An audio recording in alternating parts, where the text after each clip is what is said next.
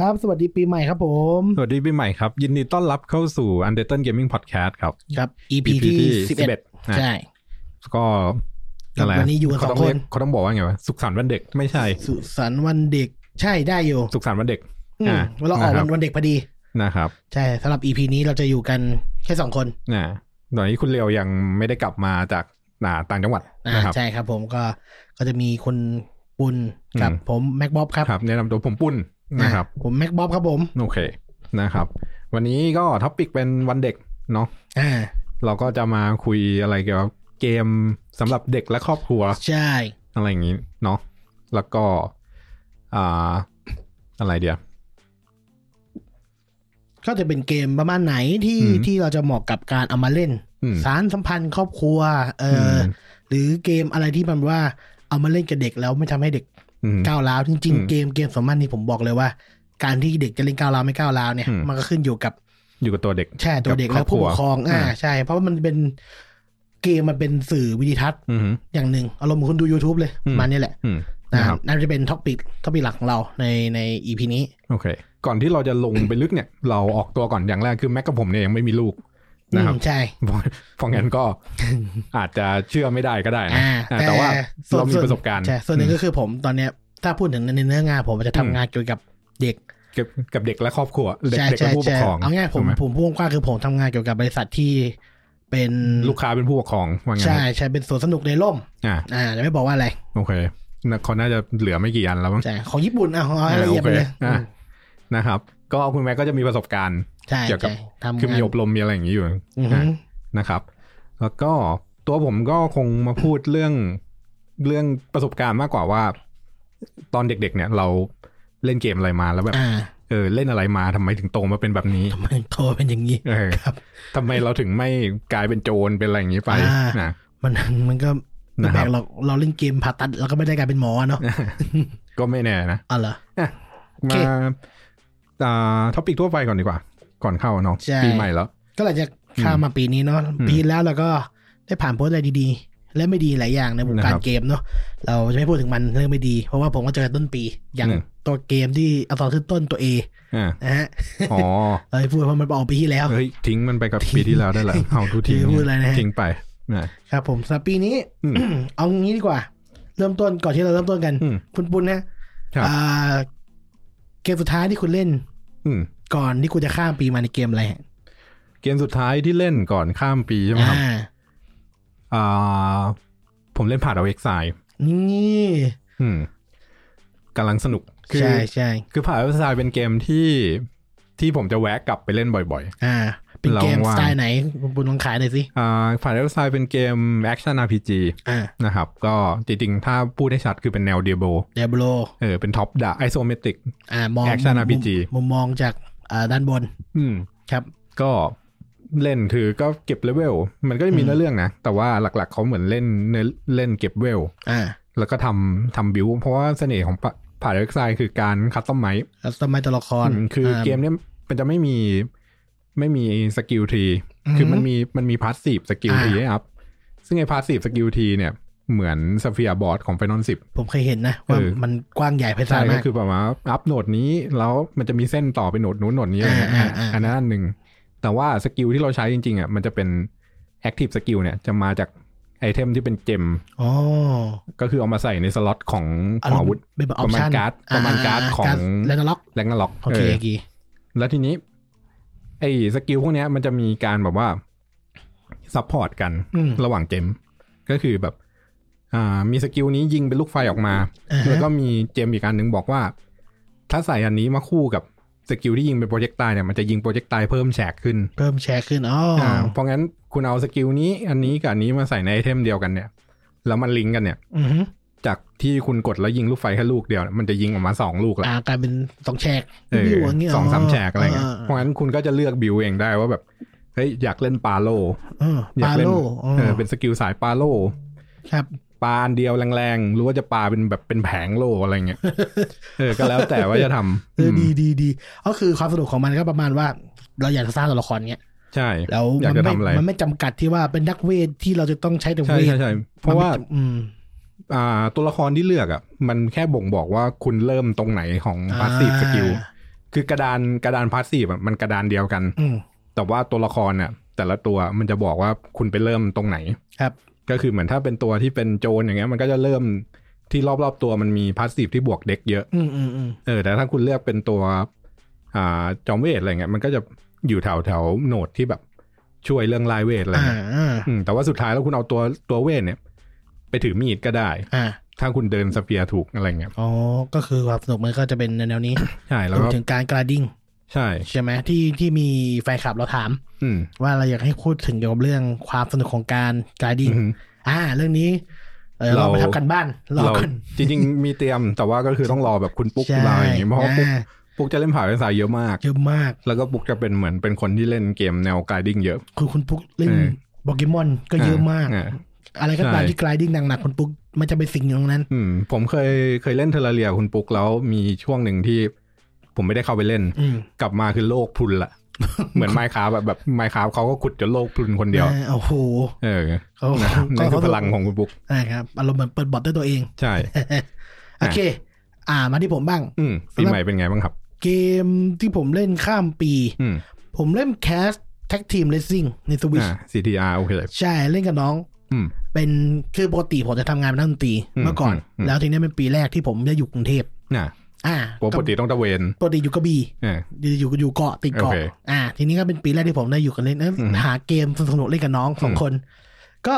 ซื้อแคสทีมเรซซิ่งเพราะว่ามันเป็นเหมือนเกมสมัยก่อนที่เราเคยเล่นมันเป็นเกมเพย์1ป่ะเพย์1ใช่ทีนี้ซื้อมาเล่นแล้วแบบสนุกดีว่ะแล้วที่ผมพบก็คือเมื่อก่อนเกมพวกนี้มันยากขนาดนี้เลยเหรอวะเราเล่นไม่ผ่านเลยทั้งคืนใช่จริงๆแล้วด้วยเทรนด์มันทำให้เราแบบเล่นเกมง่ายลงเรื่อยๆเมื่อก่อนยากจริงผมเล่นเกมเดี๋ยวนี้มันจะง่ายขึ้นเรื่อยๆเพราะคนเลยชอบพวกดาร์กโซลอะไรอย่างงี้ที่แบบอย่างนี้อยู่มันเหมือนให้เรารู้สึกความหลังเกมเทรนด์ของเกมเดี๋ยวนี้คือง่ายไปเลยแล้วขายในเรื่องขายอะไรอย่างนี้แล้วก็ยากไปเลยไม่มีกลางๆไม่ค่อยมีก็ดีสำหรับปีใหม่ที่ผมเล่นก็แคทเทนซิ่งจริงๆก็เข้ากับหัวข้อวันนี้เนาะก็คือเกมที่เล่นกับครอบครัวใช่นะครับเกมที่เล่นกับครอบครัวหรือเอาไว้เล่นกับลูกก็คือการสร้างบรรยากาศที่ดีกันในครอบครัวเป็นกิจกรรมใช่นะครับครับมีอะไรอีกไหมก่อนที่เราจะเข้าหัวข้อหลักก็มาที่ข่าวๆเล็กๆน้อยๆดีกว่าโอเคเราข้ามาเอาเป็นของข่าวเกมที่จะออกภายในเดือนนี้เล็กๆน้อยๆได้ก็จะมีตัว Dragon Ball Kakarot อันนี้ความทรงจำวัยเด็กอีกใช่มันเป็นถ้าคุณคิดว่ามันเป็นเกม Dragon Ball ยังไงก็คือให้นึกภาพมันเป็นเกมที่เราเล่นเป็นโงกุลในช่วงเวลาทุกๆช่วงเวลาในเกมในการ์ตูนเราดูเลยแต่เป็นภาพแบบสวยงามตั้งแต่แบบเด็กเลยใช่ปะตั้งแต่โงกุลเด็กนี่ผมไม่มั่นใจศึกจริงเจ้ายุทธภพใช่ตั้งแต่โงกุลยุคอายุ17ไม่ผิดนะยุคนั้นสู้กับเซลสู้กับพิกโกโลสู้กับเซลสู้กับขึ้นมาจนถึงจอมันบูก็คือดราก้อนบอล4ใช่ผมคิดว่ามันน่าจะเวิร์กนี่ว่าเราได้กลับไปดูโงกุลอีกครั้งในยุคที่มันภาพสวยภาพเป็นเซลเชดสวยๆทีนี้แล้วก็การต่อสู้ที่น่าสนใจนะครับเกมก็จะมาจำหน่ายในเดือนนี้แหละจะไม่ได้วันไหนครับแล้วก็ข้ามมา เผื่อชาว PC บ้างMonster Hunter World ตัว expansion Iceborne เข้าวันที่10นี้ผมเล่นใน PC อยู่ตอนนี้ผมยังเล่นอยู่ก็เป็นตัว expansion ที่ผมว่าคุ้มเงินนะถ้าคุณชอบ Monster Hunter ก็ซื้อเถอะสนุกจริงผมซื้อไปแต่ว่าก็แบบได้เล่นนิดเดียวเองยังไม่ได้เล่นคุณปุณไม่ได้สัมผัสถึงความสนุกอย่างล่าสุดมันเหนื่อยไงมันเหนื่อยแหละแล้วคุณก็บอกว่าคุณเล่นผ่านเอาไฟล์คุณผ่านเอาไฟล์มันไม่เหนื่อยคุณมันเหมือนปิดสมองเล่นคือแอคชั่นผ่านเว็บไซต์มันไม่ได้รีควาย attention ขนาดนั้นโอเคเข้าใจอันนี้แล้วมอนทันคือแบบมันคือ Dark Souls แหละไม่ผมเล่นนะให้รีวิวเลยตอนนี้นะก็คือถ้าคุณเล่นมอนทันปกติมาใช่ป่ะคุณมีชุดไอเทมอะไรอย่างดีมาปุ๊บเนี่ยพอไปไอบอลเนี่ยทิ้งหมดครับทิ้งหมดแล้วก็ไปเจอไอ้มอนโง่ๆตัวแรกของมันเนี่ยเราไม่สปอยเราก็ไม่อยากสปอยหรอกแต่ผมอยากให้ทุกคนได้เตรียมตัวคุณจะเจอปลาตัวนึงที่ว่ายในหิมะคือมันนานมากผมสู้กับมันอยู่นานมากทั้งที่แบบเกาะผมเนี่ยมันเป็นเกาะที่แบบโอเคฟาร์มมาเต็มที่แล้วก็เลยรู้สึกแบบเหนื่อยอ่ะ เลยไม่อยากจะแบบนี้ต่อเพราะว่าต้อนรับด้วยความโหดร้ายเข้าใจนอกจากของเก่าใช้ไม่ได้ปุ๊บแล้วเนี่ยต้องเก็บเกาะกันใหม่อะไรเงี้ยก็เลยแบบต้องเริ่มไกด์ดิ้งใหม่ใช่ใช่สนุกผมพอพัฒนามาแล้วถ้าคุณเล่นมอนฮันอะไรอย่างนี้อยู่แล้วก็ภาคนี้ก็ยังไงก็ต้องซื้อปะใช่มันต้องซื้อแหละมันเป็นการเพิ่มเติมของมอนสเตอร์หลายๆตัวที่เอาง่ายมันคือเขาจะเรียกว่ามาสเตอร์แรงเนาะถ้าเกิดเป็นของภาคก่อนเราเรียกว่าอะไรวะ G rank ใช่มันคือ G rank นั่นแหละเอาง่ายๆและอีกอย่างคือถ้าเป็น PC คุณไม่ต้องจ่าย PlayStation Plus ในการเล่นก็ผมว่าโอเคใช่แล้วราคาไม่แพงเท่าของพวกคอนโซลด้วยนะผมเห็นล่าสุดมันมา 8-900 เองก็ถ้าไม่มีอะไรเล่นอยากอะไรหาอะไรเล่นเนี่ยก็มันหันซื้อเถอะถ้าไม่คิดไม่ออกก็ Final Fantasy 14ครับขายอีกแล้วฮะไม่ Final Fantasy คุณต้องจ่าย Air Time อะไรเงี้ยถ้าคุณอยากหาอะไรเล่นกับเพื่อนที่แบบได้ใช้ความได้ใช้การแผนการคุยกันอะไรเงี้ยทีมเวิร์กก็เล่นมอนหันก็ได้ไม่ต้องใช่ไม่ต้องเติม Air Time ใน PC โอเคครับนะครับแล้วก็มีอะไรอีกไหมจะมีของเป็นภาพของคุณฮิเดโอะโคจิมะเนาะคือจริงๆช่วงนี้คือเขาทำเกมเสร็จเขาก็จะว่างเขาจะแบบเป็นช่วงที่แบบไม่ทำอะไรถูกไหมก็จะอัพรูปมันก็จะมีแบบว่าวันหนึ่งเขาอัพรูปจากน่าจะเป็นดีไซน์ด็อกิเมนต์เขาที่เป็นส่วนของ reference ที่เป็น2รูปมั้งโครงไอเดียของ Death Stranding ที่เป็น reference ตอนที่เอาไปพิชกับนายทุนอะไรเงี้ยนั้นก็น่าสนใจเข้าไปดูว่าแบบเขามีเตรียมอะไรบ้างอะไรไงถ้าแบบใครสนใจเรื่องดีไซน์นะครับว่าเขาทำอะไรยังไงแล้วก็อีกรูปนึงก็เป็นรูปที่เฮียแกบอกว่ารูปโต๊ะทำงานแกถูกป่ะก็จริงก็ไม่ได้มีอะไรหรอกครับคือบนรูปนั้นมันก็มีนู่นมีนี่ตั้งอยู่บนโต๊ะแกก็คงจัดโต๊ะให้สวยแล้วล่ะมีโมเดลเนี่ยนะใช่ขวามือของนอร์แมนผมเห็นอยู่ซึ่งเนี่ยก็โต๊ะพวกนี้ก็จัดมาแล้วก็แกก็ถ่ายมาซึ่งจริงก็ไม่ได้เป็นอะไรที่แบบจำเป็นต้องมาพูดหรอกแต่ว่าเราจะขายรายการนึงไงใช่ทีนี้บนโต๊ะแกมันมีภาพหน้าจอมีไอ้นู่นนี่นั่นแล้วน่าสนใจก็คือมันมีหนังสืออยู่ 2-3 เล่มใช่ไหมใช่หนังสือที่อยู่บนโต๊ะแกเนี่ยก็คือหนังสือที่ชื่อว่าเดี๋ยวนะแกน่าจะเปิดเดี๋ยวผมเปิด Twitter ดีกว่าครับคอนเฟิร์มหน่อย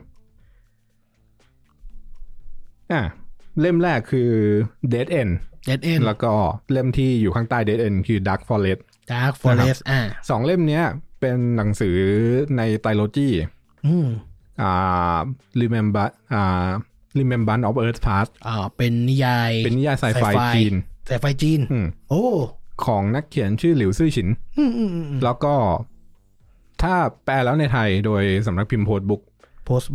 ครับถ้าในไทยจะชื่อว่าอุบัติการสงครามล้างโลกดาวซันทีอุบัติการสงครามล้างโลกดาวซันทีอุบัติการสงครามล้างโลกใช่ถ้าเสิร์ชในไทยให้เสิร์ชคำว่าดาวซันทีโดยในเซตเนี้ยเล่มแรกมันคือทีโบอดี้โพเบมปัญหา3วัตถุแล้วก็เล่มที่2ก็คือDark Forest แล้วก็เล่มสุดท้ายคือ Dead End เป็นไซไฟที่ได้รางวัลนะได้รางวัลฮิวโวอวอร์ดคือเป็นไซไฟจีนที่ได้รางวัลจากฝรั่งแล้วก็อะไรบารักโอบามาแนะนำให้อ่านตัวมาร์ค ซักเคอร์เบิร์กก็แนะนำให้อ่านนี่ล่าสุดก็คือฮิเดโอะโคจิมะแนะนำให้อ่านเป็นไซไฟที่แนวคิดคือเป็นฮาร์ดไซไฟนะอย่างแรกมันจะไม่ได้ซอฟต์ไซไฟเหมือน Star Wars อะไรคือมันจะอ้างอิงที่หลักการทางวิทยาศาสตร์หนักมากเลยอ่านยากใช่เข้าใจบอกอย่างแรกคืออ่านยากแล้วก็ช้ามันเป็นเรื่องของสงครามแหละระหว่างมนุษย์ต่างดาวกับเราแต่ว่าเล่มแรกเนี่ยตอนท้ายเล่มเราเพิ่งรู้ว่ามนุษย์ต่างดาวออกยานมาเฮ้ยคุณอย่าเพิ่งสปอยนี่คือความช้าไม่นี่บอกถึงความช้าคือถ้าคุณเอ็กซ์เพคว่ามันเป็นสงครามเอเลี่ยนเนี่ยอยากจะบอกว่ามันมี3เล่มแรกเนี่ยเล่มแรกไม่เพิ่งออกยานเพิ่งจะออกมายามาบุกเราใช่โอ้โหเล่มที่2จะเป็นเกี่ยวกับการที่มนุษยชาติเตรียมตัวเพื่อที่จะสู้กับเอเลี่ยนก็คือไปสู้ตอน Dead End เลย Dead End เป็นตอนจบสู้ยังสู้แล้วคือจบในนั้นแหละแต่ว่ามันก็จะมีเรื่อง มีความมหัศจรรย์อะไรเงี้ยเรื่องแบบเช่นในเล่ม2อย่างเงี้ยคือมนุษย์ไม่เคยมีกองทัพอวกาศอย่างเงี้ยแล้วเราเตรียมตัวยังไงฝึกยังไงอะไรเงี้ยแต่มันก็น่าสนใจนะซึ่งก็โคจิมะเขาจะชอบอ่านอะไรพวกนี้อยู่ละจริงๆถ้าเราลองมองเกมโคจิมะทุกเกมก็จะเป็นแนวเหมือนเราที่ว่าไซไฟหนักๆที่มันจะอ้างอิงอะไรอยากเย็นตั้งแต่เป็นทั้งเกมโซลิดเล่านะครับก็จริงๆที่บอกก็คือก็เรารู้ว่าเขาอ่านอะไรเนี่ยก็จะพอจะรู้ว่าเกมต่อไปเขาอินสปายอะไรจะประมาณไหนอะไรเงี้ยแต่ก็ยังเป็นแค่ภาพที่แกถ่ายมาแปะไม่เฉยแล้วคือแกอ่านเล่นก็ได้เพราะว่าอ่านมาหลายนู่นนะครับก็อาจจะเป็นข่าวสนุกรับต้นปีจริงๆก็คือแฟนบอยโคจิมะหน่อยนึงแล้วก็จะขายรายการฮิวเลเตอร์ใช่ถ้าเกิดสนใจนายทุยนิยายไซไฟฮิวเลเตอร์ซีซั่นล่าสุดซีซั่นที่2ใช่เพิ่งลงลึกเกี่ยวกับนิยายไซไฟแทบจะน่าจะกว้างน่าจะครอบคลุมสำหรับแฟนที่เป็นแฟนไซไฟอยู่แล้วแล้วสนใจหรือเพื่อนๆที่เพิ่งจะสนใจนิยายไซไฟก็แนะนำให้ไปฟังในฮิวเลเตอร์โดยมีคนก็จะมีผมและคุณปุ๊กแล้วก็คุณตั้นเป็นผู้ดำเนินรายการครับผมนะครับอันนี้ก็จบการขายของฮิวเลเตอร์ไว้เท่านี้แค่โคจิมะมันโพสหนังสือที่อ่านใช่ผมคิดเฮ้ยเอาสักหน่อยดีกว่ามันน่าจะถูกสวยงามโอเคสำหรับข่าววงการเกมก็ประมาณนี้ทีนี้มันจะมีวันนี้มีรูปที่แบบของใครคนโพสรูปจอยเดฟคิดของ PlayStation 5 ก็ผมไม่แน่ใจว่ามันเกิดอะไรขึ้นนะคือจริงๆแล้วพวกนี้มันจะไม่หลุดมาเลยใช่ไหมรูปเดฟคิดมันห้ามถ่ายนะใช่โอ้เคยคุยกับคุณเลียวบอกว่ามันเป็นลิขสิทธิ์เป็นอะไรข้อเลียวเคยเล่าแล้วใน History of Game มั้งก็คือมันเคยมีเคสว่าแบบมีคนเอาเครื่องPSP ไปตั้งเดฟคิดนะไปตั้งในงานแล้วก็มีคนแอบถ่ายรูปมาเรียบร้อยแล้วก็เห็นว่ามันมีพอร์ตนู่นนี่อะไรมาซึ่งไอเหตุการณ์เนี้ยมันนำไปสู่การที่ทำให้ PSP โดนแฮ็กเพราะเขาไปเตรียมใช่มันรู้ว่ามันมีอย่างงู้นอย่างนี้อะไรเงี้ยเพราะงั้นหลังจากยุคนั้นมาเดฟคิดเวลาได้มาปุ๊บมันต้องเซ็นสัญญาว่าเครื่องพวกนี้มันต้องอยู่ในห้องปิดแล้วห้ามเอามือถือเข้าไปใช่แต่แปลกนะผมรู้สึกอย่างหนึ่งก็คือภาพหลุดเป็นแต่ของ PS5 นะใช่ไม่มีไอ้ Xbox Series X ไม่เคยหลุดเลยไม่มีของ Series X ไม่ออกมาเลยซึ่งเนี่ยแล้วแบบหลุดมาผมไม่แน่ใจถึงมาอาจจะเป็นหลุดจริงก็ได้แต่ว่าก็บ่อยไปวะมันคงมีปัญหาโซนี่คงต้องมาดูหน่อยแล้วก็อีกอย่างคืออย่าลืมว่ามันเป็นเดฟคิดเพราะงั้นหน้าตาจำนวนปุ่มจำนวนพอร์ตเนี่ยมันอาจจะไม่เหมือนของจริงเพราะว่าเครื่องพวกนี้เครื่องสำหรับการพัฒนามันจะต้องมีแบบมีสายให้เสียบเพิ่มเพื่อดูข้อมูลว่าเฮ้ยมันรันโอเคหรือเปล่าอะไรเงี้ยรู้ว่ามีสายอันนี้เพื่อโหลดโปรแกรมเข้าไปในจอยเพิ่มอะไรเงี้ยซึ่งพอมาเป็นของจริงเนี่ยรูพวกนี้ก็อาจจะหายเพราะว่าของจริงมันไม่จำเป็นต้องโหลดเพราะงั้นก็เห็นภาพเนี่ยก็อย่าเพิ่งคิดว่ามันจะเป็นอย่างนี้แหละของจริงมันจะเป็นอย่างนี้อะไรเงี้ยนะครับมันคือเดฟคิดแต่ว่าก็ต้องฟังหูไอ้หูนะเพราะว่าผมไม่ค่อยอยากจะเชื่อว่ามันจะช่วยถึงขนาดให้คนถ่ายรูปเดฟคิดออกมาแล้วผมว่าโฆษณาก็ส่วนหนึ่งเพราะว่ามันเป็นข้อมูลแบบบริษัทเป็นข้อมูลแบบเอาไว้นี่เลยนะหลายอย่างทำได้หลายอย่างที่จะปล่อยมันหลุดง่ายๆคือมันเป็นความลับทางการค้าเพราะสินโปรดักต์มันยังไม่ได้ขายใช่เพราะงั้น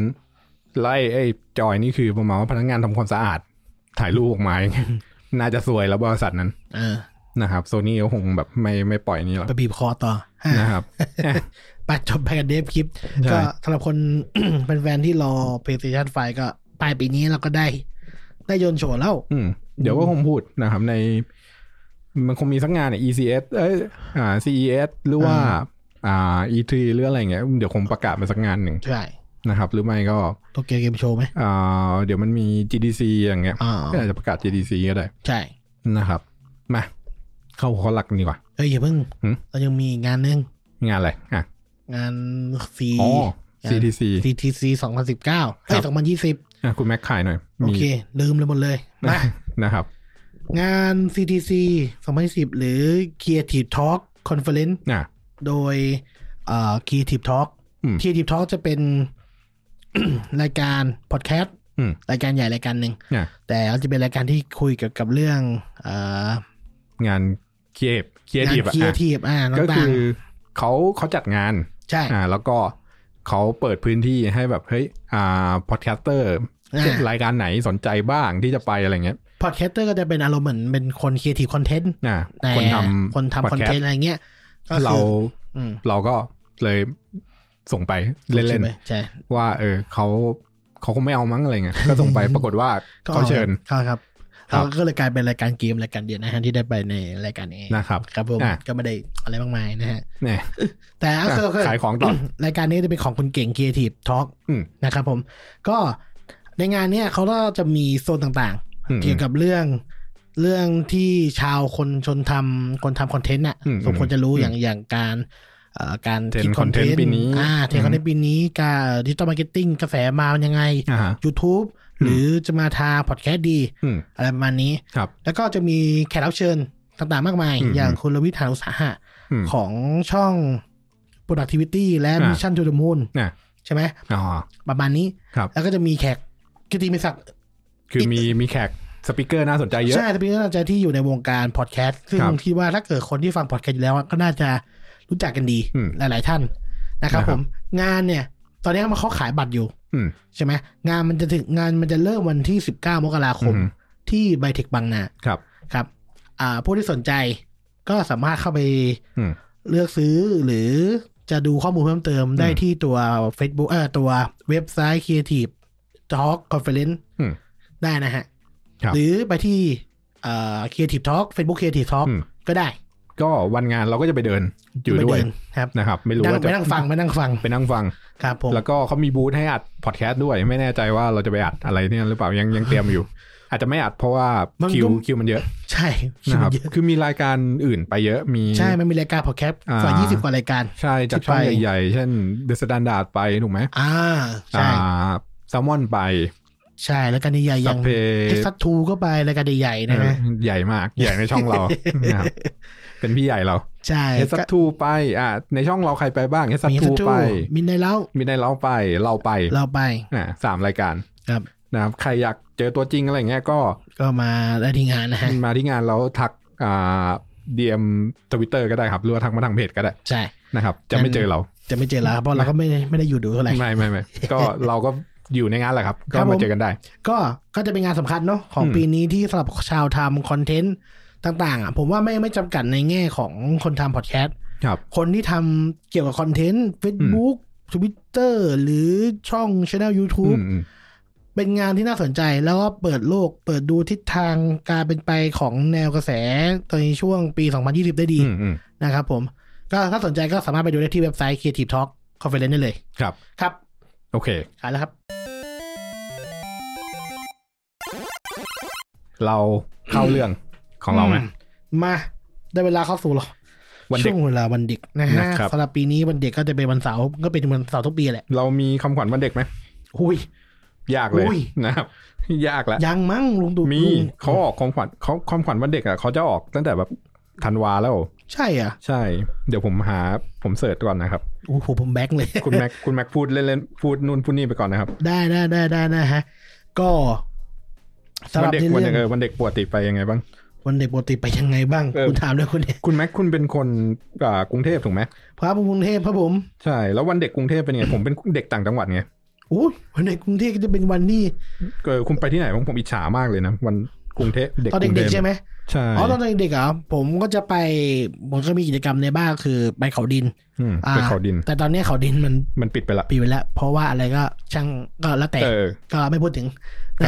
ครับก็ตรงเขาดินก็จะเป็นพอจากออกจากเขาดินก็จะมาที่ตรงหน้าพระบรมรูปทรงม้าที่เขาจะเอาเครื่องบินเอารถถังมาจอดกันลงไปรถถังก็จะเป็นกิจวัตรประจำวันของ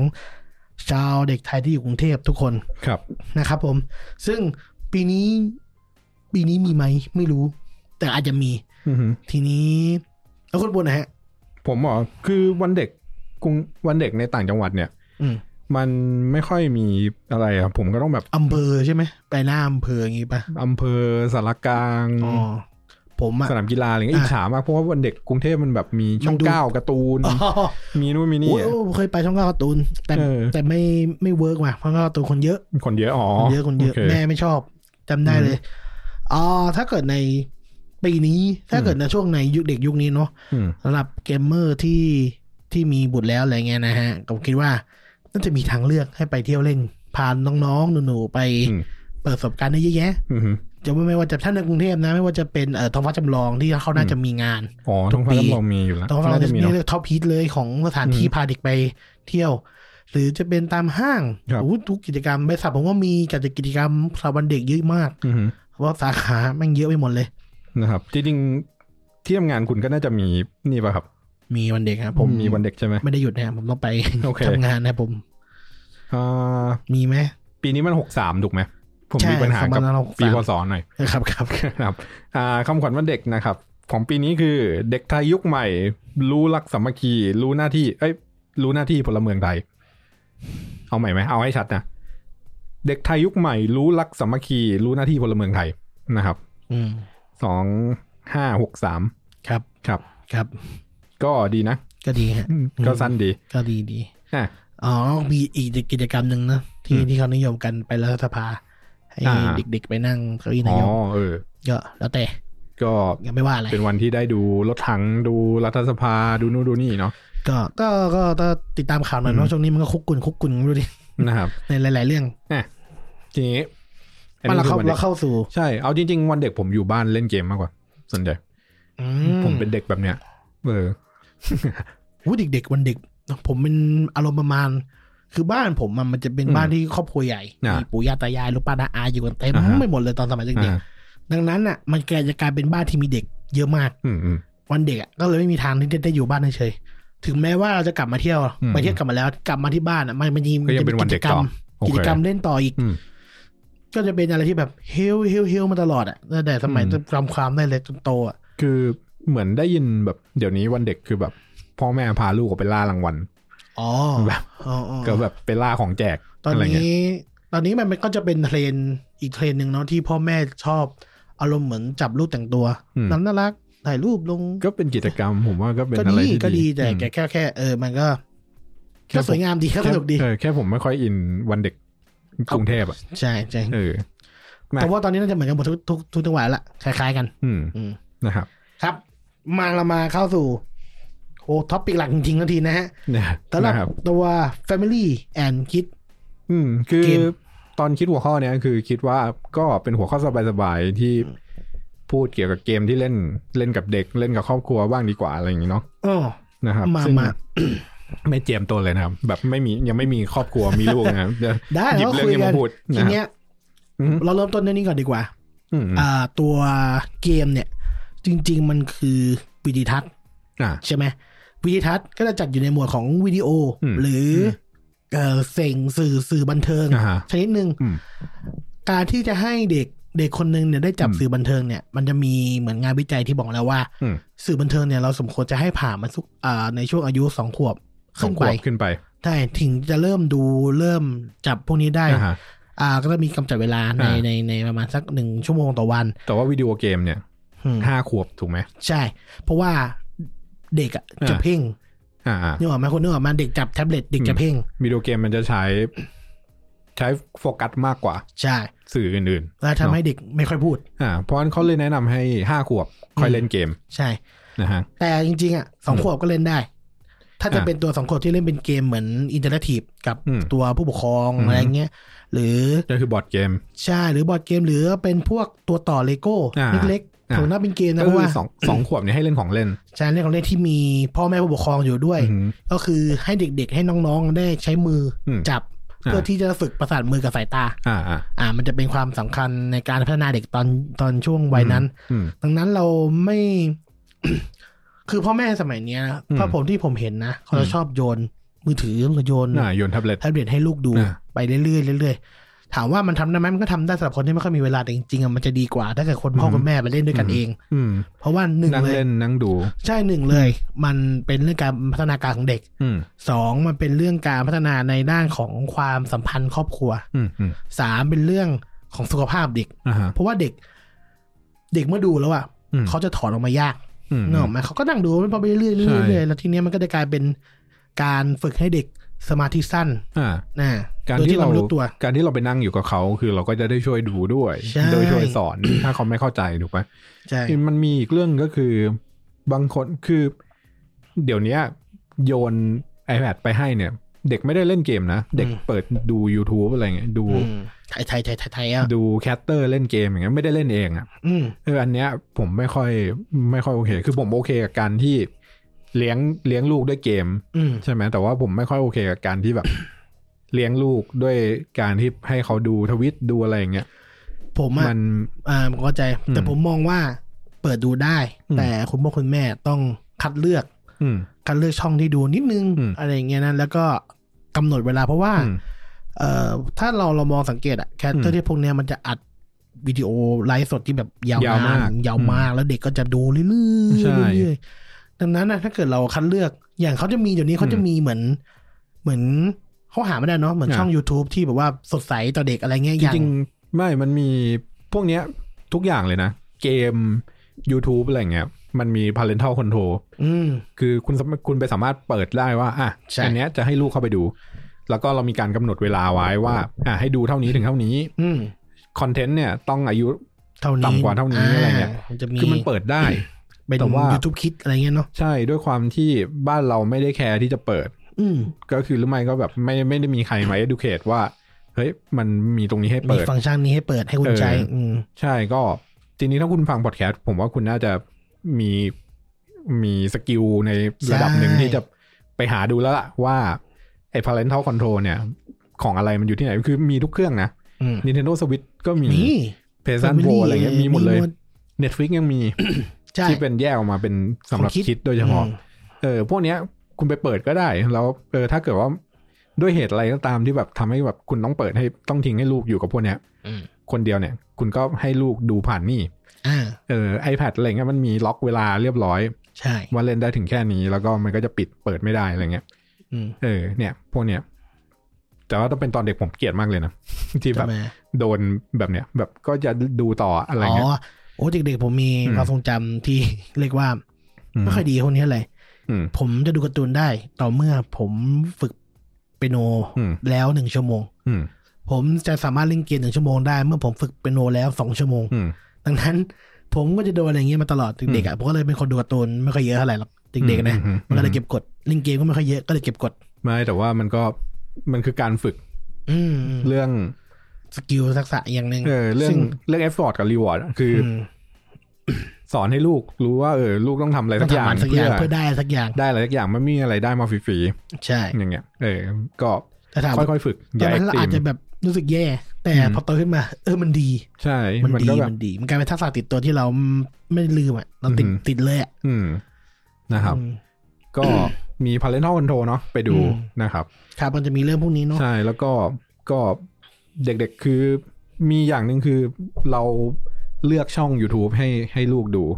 ใช่ป่ะแต่ว่าอย่าลืมว่า YouTube มันมี suggestion ไปเรื่อยๆใช่มันจะรันมันไปเรื่อยๆซึ่งถ้าปล่อยทิ้งไว้ไม่ได้มาดูเราก็จะแบบกลับมาทีลูกอาจจะนั่งดูช่องอะไรที่เราไม่อยากให้เขาดูก็ได้ เพราะงั้นแบบไปนั่งคือยิ่งในไทยมันมีคอนเทนต์ที่เราไม่อยากให้เด็กดูเยอะมากอยู่เยอะเพราะ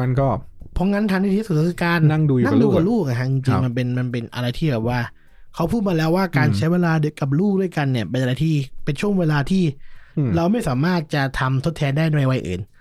เรามีช่วงเวลา5 ขวบที่เราจะอยู่กับลูกตอนที่ลูกอายุ5 ขวบที่จะเล่นกับลูกเราจะไม่สามารถมาเล่นกับลูกได้ครั้งเมื่อตอนลูกอายุ15มันจะไม่เหมือนกันเราต้องใช้ช่วงเวลานี้ให้มันมีประโยชน์ที่สุดนะครับโอ้โหโคตรซึ้งตอนดูเป็นตอนที่มีประโยชน์ดูอินใช่แต่ผมมองว่าคือในต่างประเทศเขาจะจริงจังเรื่องนี้ค่อนข้างจะพอควรในขณะที่บ้านเรามันจะมองว่าเกมเนี่ยเป็นมึงเธอเอาลูกให้เธอเล่นเกมทำไมเนี่ยเกมนี้มันทำให้โตมาเป็นโจรมันทำให้โตมาก้าวร้าวใช่ไหมเกมกลายเป็นภาพลักษณ์ของตัวร้ายในสังคมไทยซะงั้นมันเป็นเพราะว่าอุตสาหกรรมเกมมันยังไม่โตพอที่จะแบบมีคนมา เถียงแล้วมีคนเชื่อในระดับหนึ่งก็คือแบบเหมือนถ้าเป็นหนังมันก็จะแบบมีผู้จัดมีนู่นมีนี่ออกมาแบบเฮ้ยไม่มันไม่ได้เป็นอย่างนั้นอะไรเงี้ยแล้วคนก็เชื่อแต่ว่าพอเป็นเกมเรายังไม่มีใครที่แบบเป็นกระบอกเสียงให้เราที่แบบสังคมจะเชื่อเพราะมันเราก็เลยตกเป็นเหยื่อได้ง่ายที่จะแบบมันเล่นเกมอะไรเงี้ยผมว่าเกมมันไม่ได้เป็นตัวร้ายและผมไม่ได้โทษใครเป็นตัวร้ายหรอกผมคิดว่ามันอยู่ที่การเลี้ยงดูและสังคมของเด็กส่วนใหญ่ถ้าเจอพวกนี้ส่วนใหญ่ผมจะโทษพ่อแม่คือผมจะโทษว่าก็คุณเลี้ยงไม่ครอบคลุมคุณไม่ได้อยู่ดูเขาอะไรเงี้ยก็ไม่รู้สิผมโตมากับการเล่นเกมถูกไหมทุกวันนี้ก็ทำงานเลี้ยงชีพตัวเองได้ทำงานสุจริตเลี้ยงชีพตัวเองได้อันด้วยไม่ได้แบบไปปล้นจี้ใครก็ไม่แน่ใจใช่มันก็แล้วแต่ครอบครัวเนาะผมว่าพูดมาแบบลบๆเยอะละที่มาดูประโยชน์ของเกมดีกว่าว่าจริงๆมันมีพวกงานวิจัยมีอะไรอย่างเงี้ยแต่ผมก็ไปสรุปนะว่าส่วนใหญ่เขาบอกว่าถ้าเล่นเกมเนี่ยจะได้อะไรบ้างนะครับหนึ่งเนี่ยคือมันจะพัฒนาความสามารถในการใช้ประสาทสัมผัสด้านต่างๆคือมันจะเป็นเรื่องของการใช้กล้ามเนื้อมัดเล็กมัดใหญ่ของเด็กๆและแฝดตาแล้วก็มันเป็นการพัฒนาประสาทสัมผัสในการใช้ประสาทสัมผัสร่วมกันระหว่างตากับมืออย่างเงี้ยใช่ตาคุณดูจออยู่มือคุณถือจอยหูคุณฟังเสียงศัตรูใช่แล้วก็ปากคุณอาจจะคุยอยู่กับเพื่อนถูกไหมแล้วหลังนั้นในหัวคุณอาจจะคิดแผนไปด้วยว่าไปยังไงมันเป็นการสอนให้ตัวเด็กได้ใช้ประสาทสัมผัสร่วมกันซึ่งที่สังเกตคือพอทำอย่างเงี้ยมันทำให้แบบมีประโยชน์กับการที่ขับรถนู่นนี่อะไรเงี้ยพอโตขึ้นมาคุณจะมีสกิลในการบอกว่ามันติดทาร์กทำได้หลายอย่างในเวลาเดียวกันแล้วก็มันมีงานวิจัยด้วยว่าให้ศัลยแพทย์เนี่ยระหว่างพักเบรกเนี่ยให้เล่นเกมเล่นเกมขับเครื่องบินเป็นไฟซิมูเลเตอร์โอ้เกมนั้นยากนะมันแบ่งกลุ่มถูกไหมแล้วก็เป็นไฟซิมูเลเตอร์แล้วก็แบ่งกันปุ๊บปรากฏว่ากลุ่มที่เล่นเกมอัตราความผิดพลาดแล้วก็ความเร็วในการผ่าตัดอะไรเงี้ยเพิ่มขึ้นแบบเห็นทัดพวกนั้นที่ไม่ได้เล่นเกมใช่ไหมใช่กับกลุ่มที่ไม่ได้เล่นเกมมันก็มีงานวิจัยรองรับนะครับแต่ว่าทุกอย่างอันนี้เรากำลังอวยเกมอยู่แต่ว่าทุกอย่างเนี่ยมันต้องมีความพอดีต้องแบ่งเวลาเป็นใช่ถ้าเล่นเกมเยอะไปมันก็ไม่ดีใช่ก็ไม่ดีนะครับอ่านหนังสือเยอะไปมันก็ไม่ดีอะไรที่มันเยอะไปจริงๆแล้วมันก็ผลเสียแหละนะครับอะไรที่มันตัดทอนเวลาพักผ่อนเราแย่หมดแหละอาหารอร่อยกินเยอะไปก็ไม่ดีนะครับเป็นคนดีมากเกินไปก็แล้วแต่ก็ไม่รู้ก็ดีมั้งผมไม่รู้ไม่ดีฮะเพราะว่าเราจะโดนบอกว่าเธอดีเกินไปโอ้โหวันนี้คนเดียวไม่อยู่ผมก็ต้องพยายามยิงอะไรอย่างเงี้ยได้ อันนี้ข้อหนึ่งก็คือเขาเรียก coordination skill นะครับ แล้วก็มันจะมีอีกอันหนึ่งที่ได้มาเนี่ยก็คือความสามารถในการมองภาพเชิงมิติตอนสอบเอ็นคุณจำได้ปะความถนัดวิชาความถนัดที่แบบมีรูปนี้มาถ้าบิดรูปนี้ไปด้านซ้ายเนี่ยมันจะเป็นรูปอะไรเงี้ยพวกเนี้ยเกมช่วยเพราะว่าคุณโอเปเรตอยู่ในโลก3มิติอารมณ์คล้ายๆเหมือนอันนี้ผมเคยไปเรียนเกี่ยวกับวาดรูปจะเรียกว่ามองแบบไดนามิกก็คือเราจะมองสมมุติเราจะวาดมือเราต้องคิดก่อนว่ามือเนี่ยมันเป็นทรงอะไรมือเป็นสี่เหลี่ยมถ้าเราหมุนสี่เหลี่ยมนี้ปุ๊บมันจะอยู่ทรงไหนนึกออกไหมใช่เพราะมันจะเสริมสร้างจินตนาการคิดภาพเชิงมิตินู่นนี่เกมเพราะว่าเกมมันทำให้ดูแล้วอะไรเงี้ยคุณจะคิดในมิติเยอะขึ้นครับก็พอเล่นเยอะๆก็จะมีจินตนาการมานะครับต่อไปคือข้อที่2อันนี้ชัดเลยคือความสามารถในการแก้ปัญหาพัฒนาความสามารถในการแก้ปัญหาคือเกมเนี่ยมันคือการนำเสนอปัญหาให้ผู้เล่นแก้ใช่อาจจะนำเสนอมันตรงๆแบบเป็นพัซเซิลใช่ไหมก็ได้หรือว่านำเสนอออกมาในรูปแบบของบอสไฟท์ว่าเฮ้ยถ้าบอสสู้ตรงเนี้ยมันแคบไปเรามีปัญหาอะไรเงี้ยมันก็แล้วแต่คือมันจะมีความสามารถในการแก้ปัญหาเล็กๆน้อยๆเช่นว่าเฮ้ยเรามีไอเทมแค่นี้เดี๋ยวเราไปสู้กับบอสตรงนี้ไม่พอนะเราต้องไปทำเตรียมตัวยังไงอะไรเงี้ยซึ่งเปิดบทสรุปก็เหมือนจะไม่ได้ช่วยในการแก้ปัญหาแต่ว่าจริงๆมันคือการเปิดเฉลยดูว่าปัญหานี้มันแก้ยังไงถูกปะตอนเด็กๆผมก็เปิดบทสรุปแล้วพอดูไปเรื่อยๆก็แบบอ๋อตอนหลังๆก็จะแบบเคลียร์แก้ปัญหาได้เองเพราะว่า เราเรียนรู้ผ่านการที่บทสรุปมันสอนว่าเฮ้ยแบบนี้มันจะเป็นอย่างนี้ครับหลังจากนั้นเราก็ได้เริ่มเขียนเองอันนี้คือความสามารถในการแก้ปัญหาแต่สมัยนี้คงเปิด YouTube ดูเนาะก็ได้ช่องดีๆมันก็จะอธิบายว่ามันทำอย่างนี้ทำไมอะไรเงี้ยนะครับซึ่งความสามารถในการแก้ปัญหาเนี่ยเป็นสกิลหลักของโปรแกรมเมอร์นะใช่ทีเนี้ยผมพอพูดถึงเรื่องเนี้ยผมก็เห็นมันมีเหมือนแบบเกมสำหรับฝึกให้ลูกเป็นโปรแกรมเมอร์คือเป็นเกมที่โปรแกรมเมอร์เนี่ยมันจะต้องคิดการคิดแบบเป็นตรรกะใช่ไหม1 2 3 4ไล่มาปุ๊บดังนั้นเกมเนี้ยมันจะสร้างมาเพื่อให้เด็กคิดอย่างเป็นตรรกะหรือเกมที่ให้เด็กฝึกการโคดดิ้งอะไรเงี้ยดังนั้นอ่ะถ้าเรามองว่าเดี๋ยวในยุคนี้การโปรแกรมเมอร์เนี่ยน่าเป็นอาชีพเรียกว่าท็อปแน่ๆครับเกมพวกนี้มันสร้างรองรับมาแล้วให้เด็กๆได้เล่นใช่ให้ลูกได้ลองคือจริงๆในการเป็นโปรแกรมเมอร์เนี่ยจากประสบการณ์ส่วนตัวเนี่ยวิชาแรกที่เขาสอนเนี่ยคือวิชาที่ชื่อว่า problem solving คือวิชาการแก้ปัญหาก่อนที่คุณจะไปเขียนภาษา C Java อะไรเงี้ยอย่างแรกที่เขาจะให้คุณเรียนคือการคิดวิธีแก้ปัญหาว่าสมมุติมันก็จะมีโจทย์แบบคลาสสิกมาเช่นแบบว่าให้เขียนโปรแกรมที่วาดรูปผีเสื้อโดยที่ให้รับอินพุตมาว่าผีเสื้อจะกว้างกี่ตัวอักษรอะไรเงี้ยแล้วคุณก็ไปมีต้นทางมาให้มีเป้าหมายมาให้แล้วระหว่างทางให้คุณคิดวิธีมาว่ามีอันนี้เพิ่มเข้ามาแล้วปลายทางมันจะออกมาเป็นอย่างยังไงซึ่งเกมมันก็จะเป็นอย่างนั้นก็คือเฮ้ยมีปัญหาตรงนี้แล้วเราเนี่ยทำอย่างนี้นะถึงจะผ่านได้ใช่เกมมันจะฝึกให้เราเป็นคนคิดแก้ปัญหา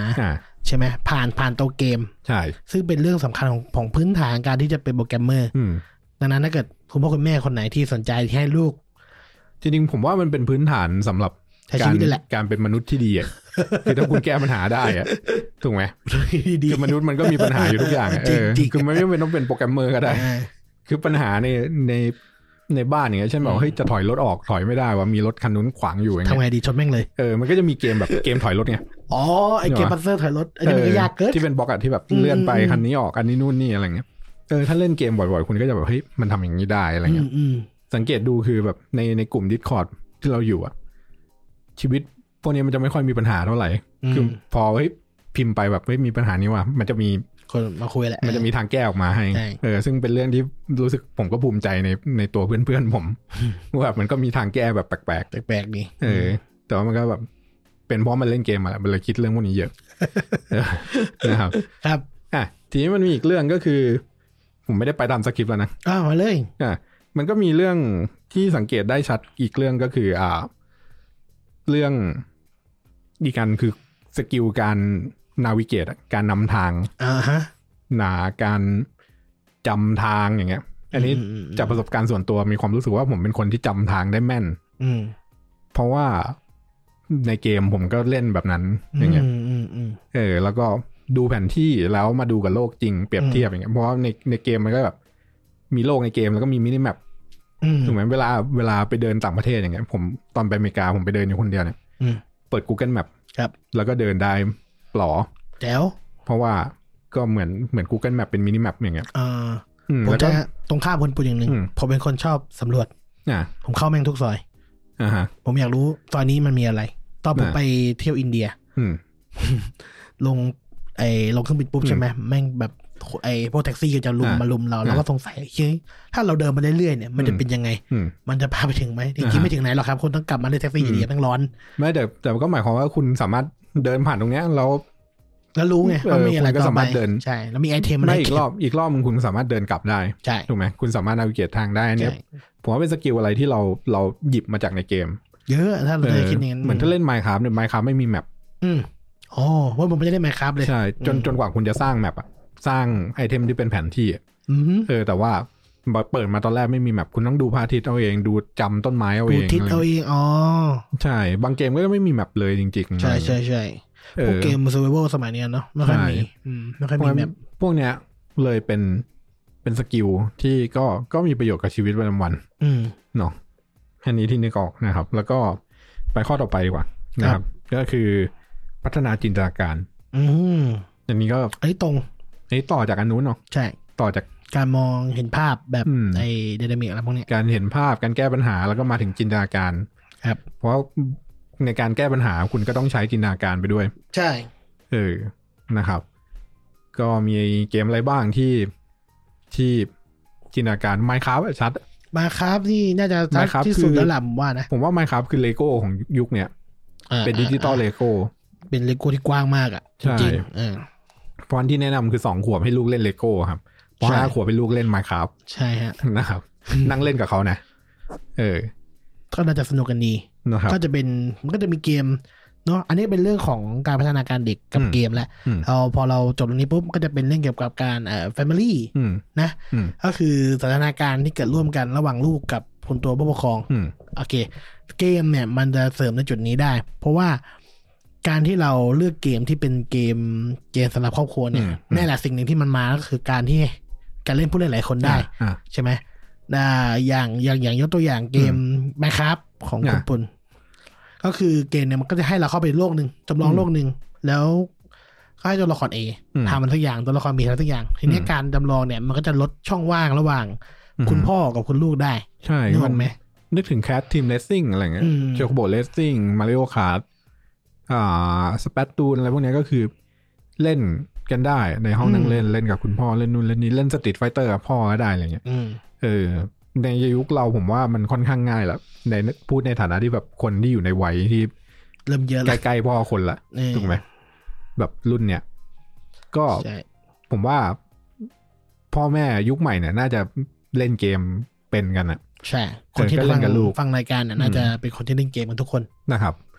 ถ้าไม่ชอบเกมก็ไม่น่าจะฟังรายการนี้จริงๆอาจจะไปฟังฮิลเลอร์หรือไปฟังมินิเล่าอะไรอย่างงี้จริงๆทุกกิจกรรมแหละทำกับลูกก็ดีคืออ่านหนังสือกับลูกใช่ก็ดีไปดูหนังกับลูกดูหนังกับลูกกินข้าวกับลูกเปิดเพลงอมตะให้ลูกฟังว่าเฮ้ยเนี่ยพ่อชอบวงนี้เล่าให้ฟังนู่นนี่อะไรเงี้ยก็ดีแล้วพอลูกวัยรุ่นหน่อยก็ให้เปิดเฮดซัตทูให้ฟังอะไรเงี้ยเอานั่นแหละจะได้ความจังไรของวงนี้ไปนะครับกิจกรรมทุกอย่างใช่ซึ่งนั่นแหละครับคือบางทีเราแบบเฮ้ยถ้าเราอยากเล่นดนตรีกับลูกแต่ว่าลูกไม่ได้อินเรื่องดนตรีอย่างเงี้ยก็คุณก็หากิจกรรมอื่นมาเล่นกับเขาอย่างเงี้ยก็เล่นเกมอะไรเงี้ยประเด็นหลักของเรื่องนี้ก็คือจริงๆมันไม่ใช่การที่เราจะปล่อยให้ลูกเราหรือเด็กเนี่ยอยู่กับตัวแท็บเล็ตไม่ใช่เราที่เราจะโยนแท็บเล็ตไปให้เขาดูคนเดียวเล่นคนเดียวตอนนี้ที่เราจัดตอนนี้ขึ้นมาเพราะว่าเราอยากให้ทุกคนเนี่ยได้ใช้เวลาที่เรามีตอนนี้เล่นกับลูกไม่ว่าคุณจะทำอะไรก็ตามสถานการณ์อะไรก็ได้สักอย่างนึงออกไปวิ่งเล่นกับลูกใช่พาลูกไปเดินในสวนอะไรอย่างเงี้ยไม่ใช่เฉพาะที่เราจะต้องซื้อเกมมาเล่นกับลูกเราไม่ได้หมายความว่างั้นเราหมายความว่าคุณนะให้ใช้เวลากับลูกมากขึ้นอะไรเงี้ยโอ้โหโคตรซึ้งเลยบอร์ดเกมก็มีคือถ้าไม่ชอบอะไรที่เป็นดิจิตอลบอร์ดเกมก็มีเช่นเซเลอร์พาตานอย่างเงี้ยแล้วก็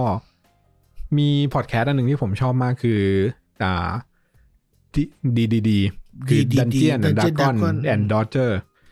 ลูกสาวนี่นะก็คือเป็นพอดแคสต์ที่เป็นคุณพ่อเล่น Dungeon and Dragon กับลูกสาว2 คนซึ่งสนุกมาก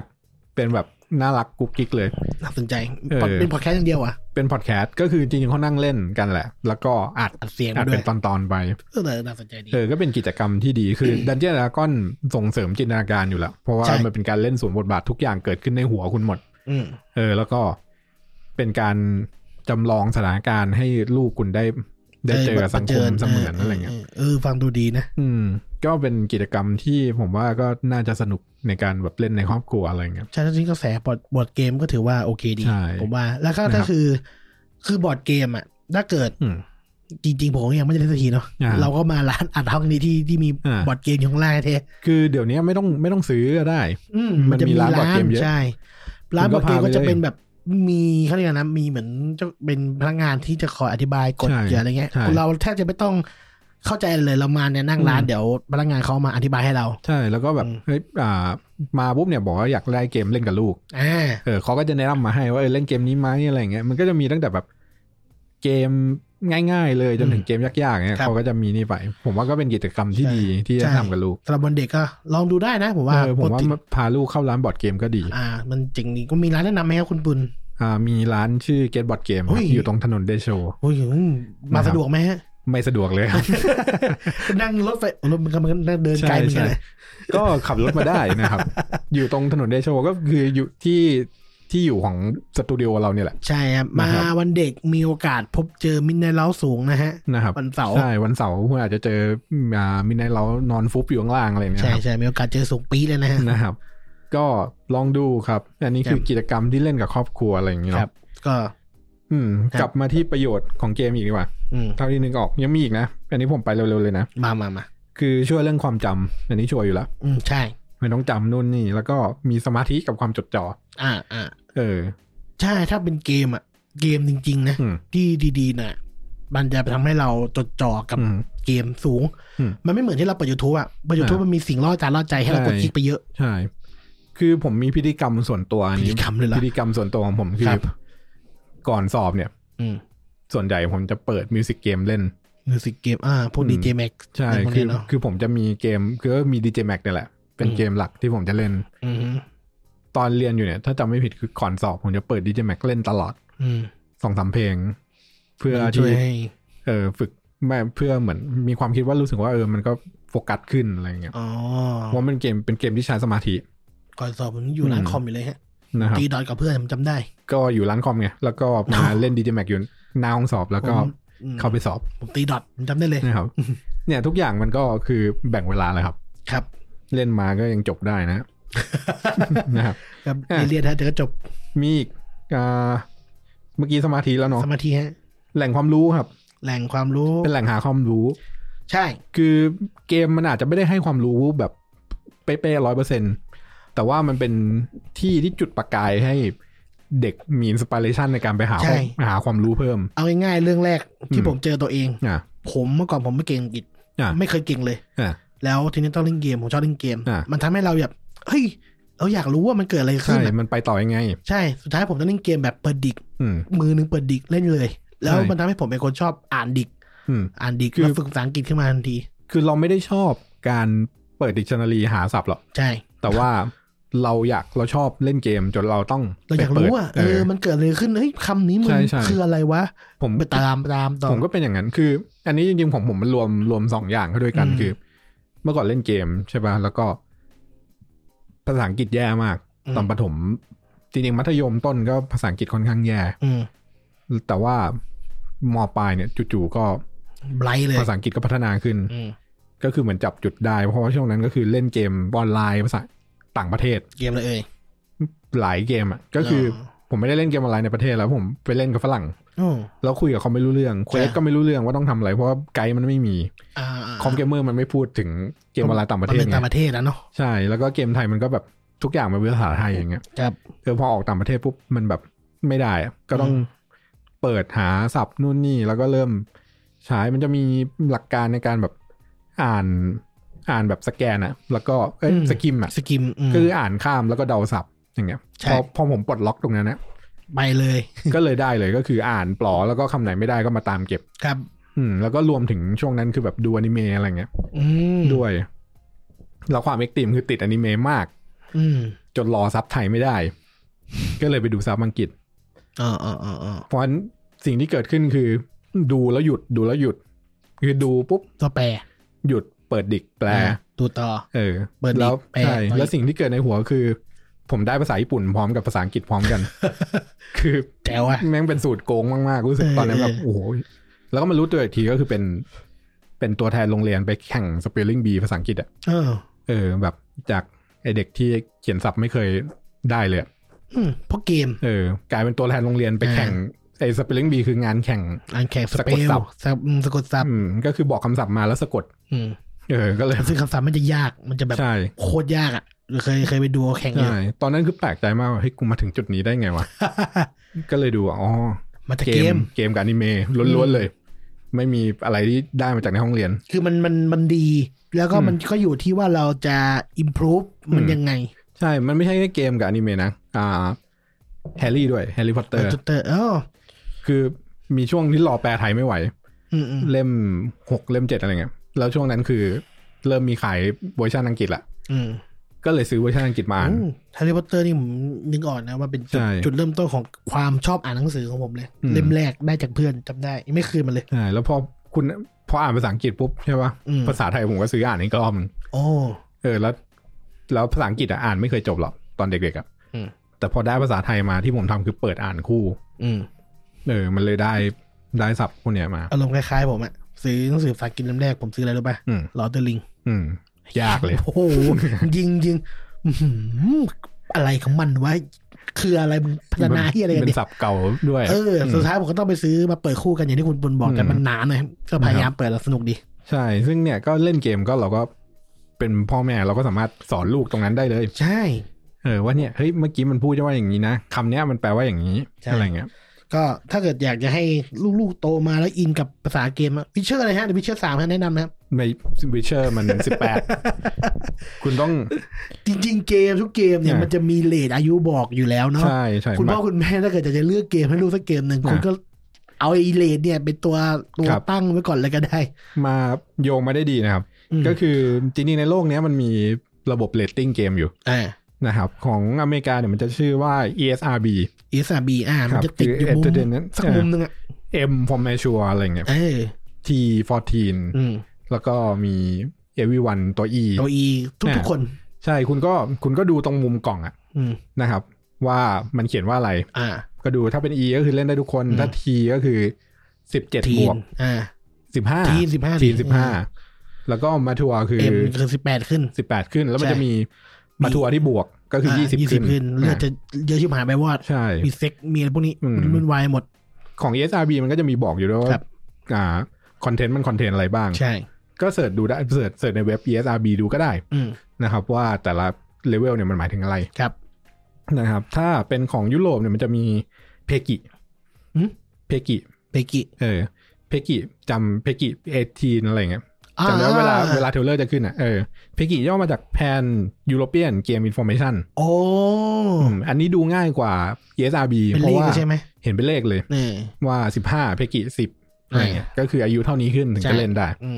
นะครับของญี่ปุ่นมี Computer Entertainment Rating Organization คือ KIRO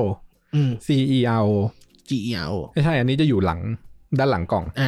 จะดูอยู่ตรงคำอธิบาย KIRO จะมีบอกแล้วก็อีกประเทศนึงแยกออกมาให้ก็คือ ACB คือ Australian Classification Board คุณจะเราไม่ค่อยไปซื้อเกมออสเตรเลียหรอกแต่ออสเตรเลียเนี่ยจะขึ้นชื่อว่าบอร์ดเนี้ยคือยากอะสตริกที่สุดมันเป็นเกมที่ทุกวันนี้ GTA ยังเข้าไปขายไม่ได้เลยขายไม่ได้ก็เลยหยิบมาด้วยว่าน่าสนใจคือมันก็เป็นอะไรที่สตริกสุดๆเอาเป็นว่าถ้าเกิดคุณพ่อคุณแม่อยากจะซื้อเกมนะฮะซื้อเกมของออสเตรเลียเลยฮะโคตรปลอดภัยส่วนใหญ่เกมของเกมที่ขายได้ในออสเตรเลียจะค่อนข้างจะแต่ว่าก็เนี่ยครับก็ดูได้ตามพวกนี้ว่าแบบเฮ้ยเกมนี้เราซื้อเกมนี้ให้ลูกเล่นได้ไหมอะไรในสตรีมก็มีนะใช่มันจะมีบอกเราจะลูกของคนนึงพ่อแม่ซื้อเกมสักเกมนึงเรามานั่งดูข้อมูลก่อนเอาชื่อเกมไปเซิร์ชว่ามันอายุเท่าไหร่มันเกี่ยวกับอะไรดูในสตรีมได้จริงๆสตรีมอ่ะมันมีแท็กบอกเลยนะว่าเกี่ยวกับอะไรหลายอย่างจริงๆในสตรีมมันมี parental control อีกนะถ้าคุณเปิดparental control แล้วก็เนี่ยเอาแอคเคาท์ลูกใส่เข้าให้ลูกคุณก็จะซื้อไม่ได้เงินไปลูกคุณก็จะไม่เห็นเกมที่คุณไม่อยากให้เห็นใช่รวมถึงเงินด้วยนะก็คือเราสามารถกำหนดโควต้าเงินได้ว่าลูกจ่ายได้เท่าไหร่เติมเงินไว้เลยเป็นระบบที่ดีกว่าใช่เนี่ยพวกนี้คือเขาทำไว้แล้วแต่ว่ามันก็ยุ่งยากหน่อยที่จะไปใช้อย่างเงี้ยใช่มันต้องศึกษาเพิ่มเติมนิดนึงแต่ก็มันก็มีระบบค่อนข้างที่จะเรียกว่าครอบคลุมจำกัดทุกอย่างแล้วนะใช่แต่ว่าเรตติ้งพวกนี้มันก็สุดท้ายมันก็อยู่ที่ตัวเราว่าแบบเราจะปล่อยลูกหรือเปล่าเหมือนละครไทยอย่างเงี้ยขึ้นมาบอกว่าเฮ้ยเป็นเรทชอเรทชอป่ะที่ต้องการคำแนะนำเชิญ18ก็นั้นแล้วไม่เรทไหนที่แบบต้องผู้ปกครองให้คำแนะนำอย่างเงี้ยแต่เราก็ตั้งแต่เลยแล้ววะไม่ค่อยได้ดูวะมันจะมีว่าแบบผู้ปกครองควรให้คำแนะนำอะไรเงี้ยแต่เราก็ปล่อยให้ลูกนั่งดูคนเดียวดูแต่เรทชอลูกนั่งดูเลยจริงๆมันก็แบบไม่ต่างกันถูกไหมมันอยู่ที่ตัวผู้ปกครองอีกทีว่าจะบังคับในจุดนี้จะจริงจังไงจุดนี้ได้มากเท่าไหร่ที่เสียหน่อยคือ YouTube มันไม่มีมั้ง YouTube จะมีตัวที่เป็น YouTube Kids เราก็คือถ้าเข้าตรงนั้นใช่เราเซตอัพให้ลูกเลย YouTube Kids รับรองว่าคอนเทนต์ที่ดูเนี่ยคิดเลยไม่แต่ว่ามันกลับกันอีกอย่างก็คือแต่นี้กลับมาที่ฝั่งเราย้อนนะอันนี้คือเราก็ยังมีความผิดในเรื่องการที่เราเป็นคอนเทนต์ครีเอเตอร์อย่างเงี้ยแต่ว่าบางทีเราไม่ได้แบบมาร์กไว้ว่า เฮ้ยช่องเราตอนนี้มันเป็น18 บวกนะมันมีคำหยาบมินู่นมินี่คือเราไม่ได้บอกไว้ไม่ได้ใส่ใจที่จะไปบอกเพราะบางทีก็มันก็อาจจะหลุดไปถึงตาของเด็กอะไรเงี้ยก็ตรงนี้ถ้าใครเป็นคอนเทนต์ครีเอเตอร์อะไรเงี้ยก็อยากจะแบบขอความร่วมมือใช่ก็ทำให้มันถูกๆอ่ะเนาะศึกษาใช่ก็เราต้องใส่ใจนิดนึงอะไรเงี้ยมันก็เป็นเรื่องที่ดีเพื่อโลกที่ดีง่ายๆเราก็ต้องมีความรับผิดชอบในการที่แบบเราเป็นคอนเทนต์ครีเอเตอร์ในระดับหนึ่งนะครับเหมือนพอดแคสต์อย่างเงี้ยก็จะฝากถึงคนทำ YouTube Channel เนาะนะครับเล็กๆน้อยๆมันเป็นเรื่องไม่ใหญ่หรอกใช่พอดแคสต์เราด้วยอะไรเงี้ยก็จะแบบเราก็ต้องมีการบอกใครเรามาชัดเจนนะครับคือสัตทูเนี่ยมีหัวข้ออะไรอีกไหมมาดูนี่ดีกว่าThe Game Award นะครับที่เคยพูดครั้งที่แล้วผมไปหาข้อมูลมาให้นะครับมันรางวัล Best Family Game ตั้งแต่เริ่มจัดเกม Award มาเลยครับนะครับพูดเหมือนจะเยอะนะครับแต่จริงๆเกม Award เพิ่งเริ่มตอนปี2014นะครับมาดู2014เนี่ยครับพวกนี้ก็คือถ้านึกอะไรไม่ออกเนี่ยหาเกมเล่นให้ลูกเนี่ยเอาพวกนี้ก็ได้นะครับ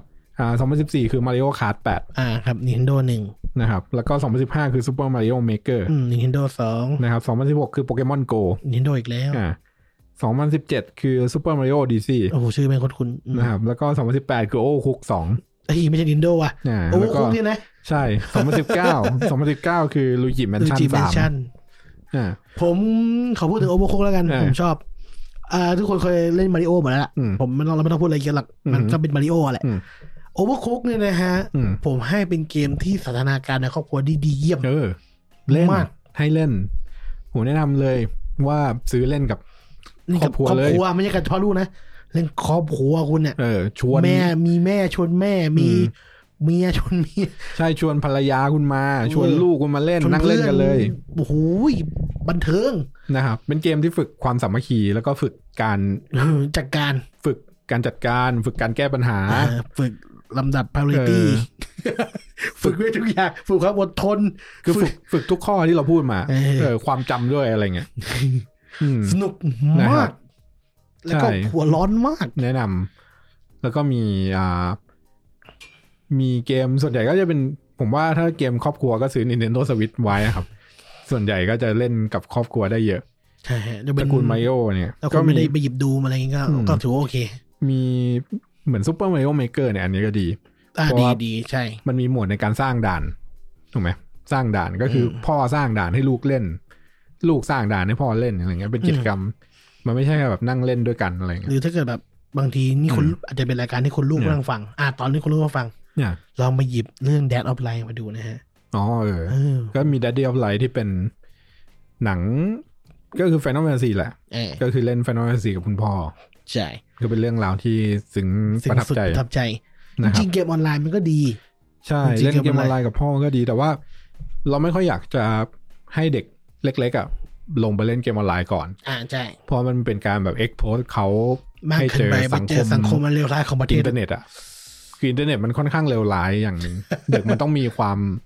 มีภูมิต้านทานที่เยอะใช่เพราะงั้นไปรับได้สิ่งอะไรแย่ๆมาแน่ๆก่อนที่คุณจะส่งเด็กเข้าไปสู่โลกอินเทอร์เน็ตเนี่ยคุณต้องสร้างแรงความภูมิต้านทานให้ลูกคุณว่าเนี่ยมันจะเป็นอย่างนี้นะจะเจออะไรนะมันจะเจอคนที่ส้นตีนทำอะไรส้นตีนแบบนี้นะคือมันเป็นเรื่องปกตินะอะไรเงี้ยแล้วก็จะโดนบูลลี่นะในสังคมไม่หน่อยเดินเยอะอยู่กันคือมันจะมีคนแบบนี้นะให้เราเข้าใจว่ามันจะเป็นอย่างนี้แล้วรับมือกับเขายังไงถ้าเกลียดอะไรเงี้ยเกลียดใครก็ให้เขาเล่น Dota 2นะฮะก็จะเป็นแหล่งรวมท็อกซิกที่ดีที่สุดในโลกตอนนี้ก็พวกเนี้ยก็อยู่ที่การสร้างประสบการณ์นะครับแบบจริงๆผมโตมาเนี่ยผมไม่ได้เล่นเกมกับครอบครัวเท่าไหร่คือ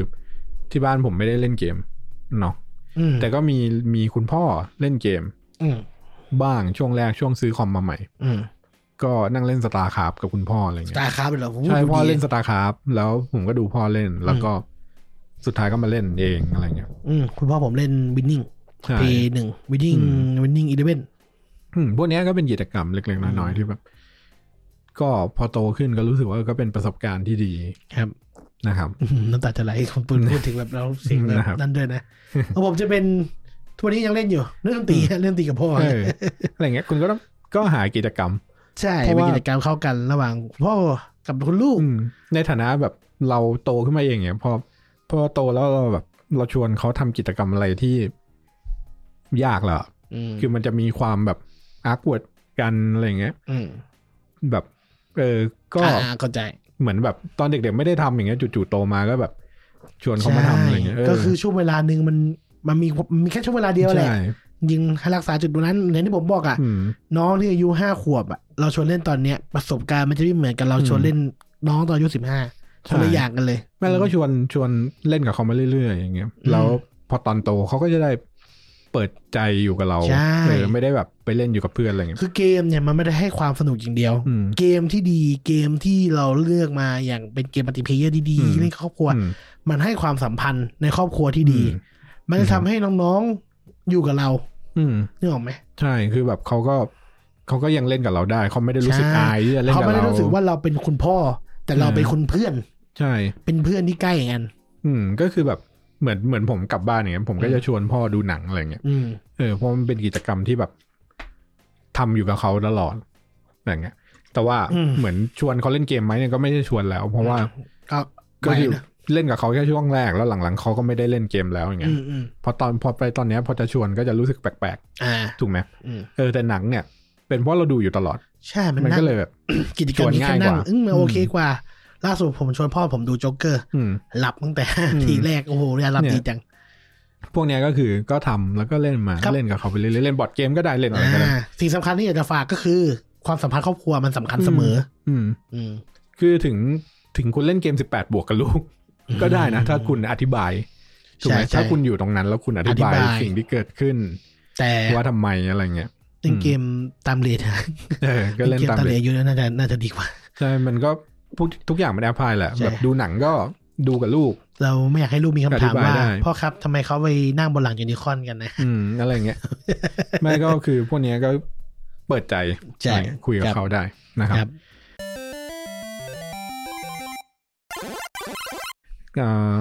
ประมาณเราก็ลากมาเหลือเชื่อนะชั่วโมงนึงจริงๆตอนนี้มันจะเป็นอะไรที่แบบว่าจริงๆเราค่อนข้างที่จะเตรียมอะไรที่จริงจังไว้แล้วนะในเนื้อหาต่อจากนี้นะมันจะเป็นเนื้อหาอะไรที่เกี่ยวกับมันจะมีแฟนมีผู้ฟังทางหนึ่งที่ท่านหนึ่งเขาถามคำถามน่าสนใจเกี่ยวกับเรื่องการไกด์ดิ้งที่ผมเกริ่นไว้ต้นรายการเนาะพวกนั้นก็คือเป็นตอนอื่นใช่มันเป็นคำถามที่น่าสนใจซึ่งเราคิดว่าขอเวลาปีนี้นะเรารายการเราจะตั้งใจทำให้มันแบบเข้มข้นมากขึ้นให้มันเหมาะสมกับเนื้อหาที่เราเคยเกริ่นว่าเราเป็นมุมมองของเกมเดฟเนาะที่จะมาคุยเรื่องเกี่ยวกับว่าทำไมเพราะอะไรมันอย่างเงี้ยมันถึงดีกว่าเพราะยังไงทำไมเขาถึงตัดสินใจอย่างนี้อะไรใช่ทำไมไกดิ้งถึงดีทำไมเกมบางเกมที่มันดูง่ายกลายเป็นเกมที่มัดใจคนทั้งโลกได้อะไรอย่างเงี้ยนะครับในสำหรับปีเนี้ยก็จะเป็นอะไรที่ประมาณเราพยายามจะทำเนื้อหาเข้มข้นขึ้นใช่เพราะงั้นตอนนี้เหมือนเป็นตอนมาฟิวช่องไว้ก่อนใช่จริงๆตอนนี้คือไม่ใช่นะครับคุณเลียวยังไม่กลับมาใช่เราก็เลยต้องจำใจมาไม่ใช่เราก็มีเรื่องที่จะพูดแล้วมีเมสเสจที่เราต้องการจะสื่อนะครับว่าเขาอาจจะผิดพลาดหรือมีข้อมูลที่ไม่ตรงอะไรอย่างนี้ก็ขอประทานอภัยเพราะว่าอย่างที่ผมบอกน้องคุณปุณกับคุณพงก็ยังไม่มีลูกทั้งคู่นะครับเราเอาข้อมูลมาอ้างอิงอะไรอย่างนี้คือไม่ก็มีความรู้สึกลึกๆว่าอยากจะพาเกมเนี่ยออกจากจุดนั้นจริงๆจุดที่เป็นตัวโกงของสังคมจริงๆก็น้อยใจแต่ตอนนี้ผมว่ามันโอเคขึ้นเพราะว่าใช่ดีขึ้นมีงานอย่างซีเกมนะประเทศเราก็ไปแข่งอย่างของเกมอะไรนะ ROV ป่ะแล้วก็ไปชนะมาแล้วอะไรพวกนี้มันก็เป็นการก้าวหน้าอีกอย่างหนึ่งแล้วที่สังคมเห็นว่าเรามีพัฒนาการที่เยี่ยมอันนี้มันอยู่ที่นี่โดยคือผู้ปกครองเนี่ยเราดูลูกอยากเป็นนักกีฬาอีสปอร์ตก็ได้แต่ว่าเราก็ต้องดูลูกว่าเขาจริงๆแล้วเขาแค่จะเล่นแล้วเอามาเป็นข้ออ้างหรือเปล่าไม่เขาจะเล่นเพื่อเอามาเป็นข้ออ้างหรือว่าเขาตั้งใจจริงๆอย่างเงี้ยจริงๆมันก็เหมือนกับว่าลูกชอบเตะบอลแต่ว่าชอบถึงขนาดจะเป็นนักกีฬาฟุตบอลหรือเปล่าอย่างเงี้ยมันก็มีความจริงจังอยู่คนละแบบอย่างเงี้ยคุณก็ดูให้ออกแล้วก็พยายามช่วยเขาถ้าแบบเขาจริงจังอยากเป็นนักกีฬาอีสปอร์ตจริงก็ช่วยจัดตารางซ้อมเขาว่าเฮ้ยนี่ถ้างั้นลูกก็ต้องซ้อมอย่างนี้เหมือนเดี๋ยวนี้มันก็จะมีเหมือนคณะใกล้ใช่ไหมใกล้จะมียังตอนนี้มียังใช่แล้วก็ พยายามให้ลูกเจอตัวเองให้เร็วว่าเขาอยากจะเป็นอะไรเขาอยากเป็นนักกีฬาสปอร์ตจริงหรือเปล่าเขาอยากเป็นยูทูบเบอร์จริงหรือเปล่าอย่างเงี้ยให้เขาลองเลยแล้วก็ดูให้ลำบากไปหรือเปล่าหรือว่าไม่ชอบเราทำอย่างอื่นไหมอะไรเงี้ยอยากเป็นพอดแคสเตอร์หรืออะไรไม่ให้ลองแต่ตอนเด็กๆให้ลองตอนไหนแล้วมันไม่ได้มีเวลาที่จะให้เรามาลองได้ตลอดไปหรอกนะครับโดยที่ก็ปล่อยให้เขาลองโดยที่เรายืนดูอยู่ด้วยใช่มันก็จะสบายใจกว่าครับนะครับก็แล้วอีกอย่างก็คือเหมือนถ้าเป็นลูกๆก็พยายามดูตัวเองให้ออกว่าจริงๆแล้วเราชอบจริงไหมเราแค่สนุกกับมันเฉยๆเราบอกว่าเนี่ยเราอยากเป็นนักกีฬาอีสปอร์ตแล้วก็เข้าไปเล่นหมวดแรงคนเดียวอะไรเงี้ยเล่นแพ้บ้างชนะบ้างแบบไม่ได้แบบเป็นจริงจังเลยไม่ได้เป็นการซ้อมนะครับก็ดูให้ดีนะครับชอบเล่นเกมก็ชอบเล่นเกมกับชอบทำเกมก็ต่างกันอีกใช่นะครับก็ดูดีๆเนาะเดี๋ยวฝากไว้เท่านี้นะครับสำหรับ EP ที่11ใช่แล้วก็เดี๋ยว EP หน้ากลับมาพบกัน3คนใช่ครบทีมนะครับก็สำหรับเป็นเรื่องอะไรก็ขอให้เราติดตามกันต่อไปจะเป็นน่าจะเป็นเรื่อง guiding ยังไม่ใช่เนี่ยอย่างคนนี้ไม่จบเลยเล่นอยู่นะครับเนี่ยน่าจะเป็นช่วงต้นกุมภาครับผมนะครับโอเคสำหรับวันนี้ก็ฝากไว้เท่านี้แหละครับนะครับขอบคุณครับขอบคุณมากผมสวัสดีครับสวัสดีครับ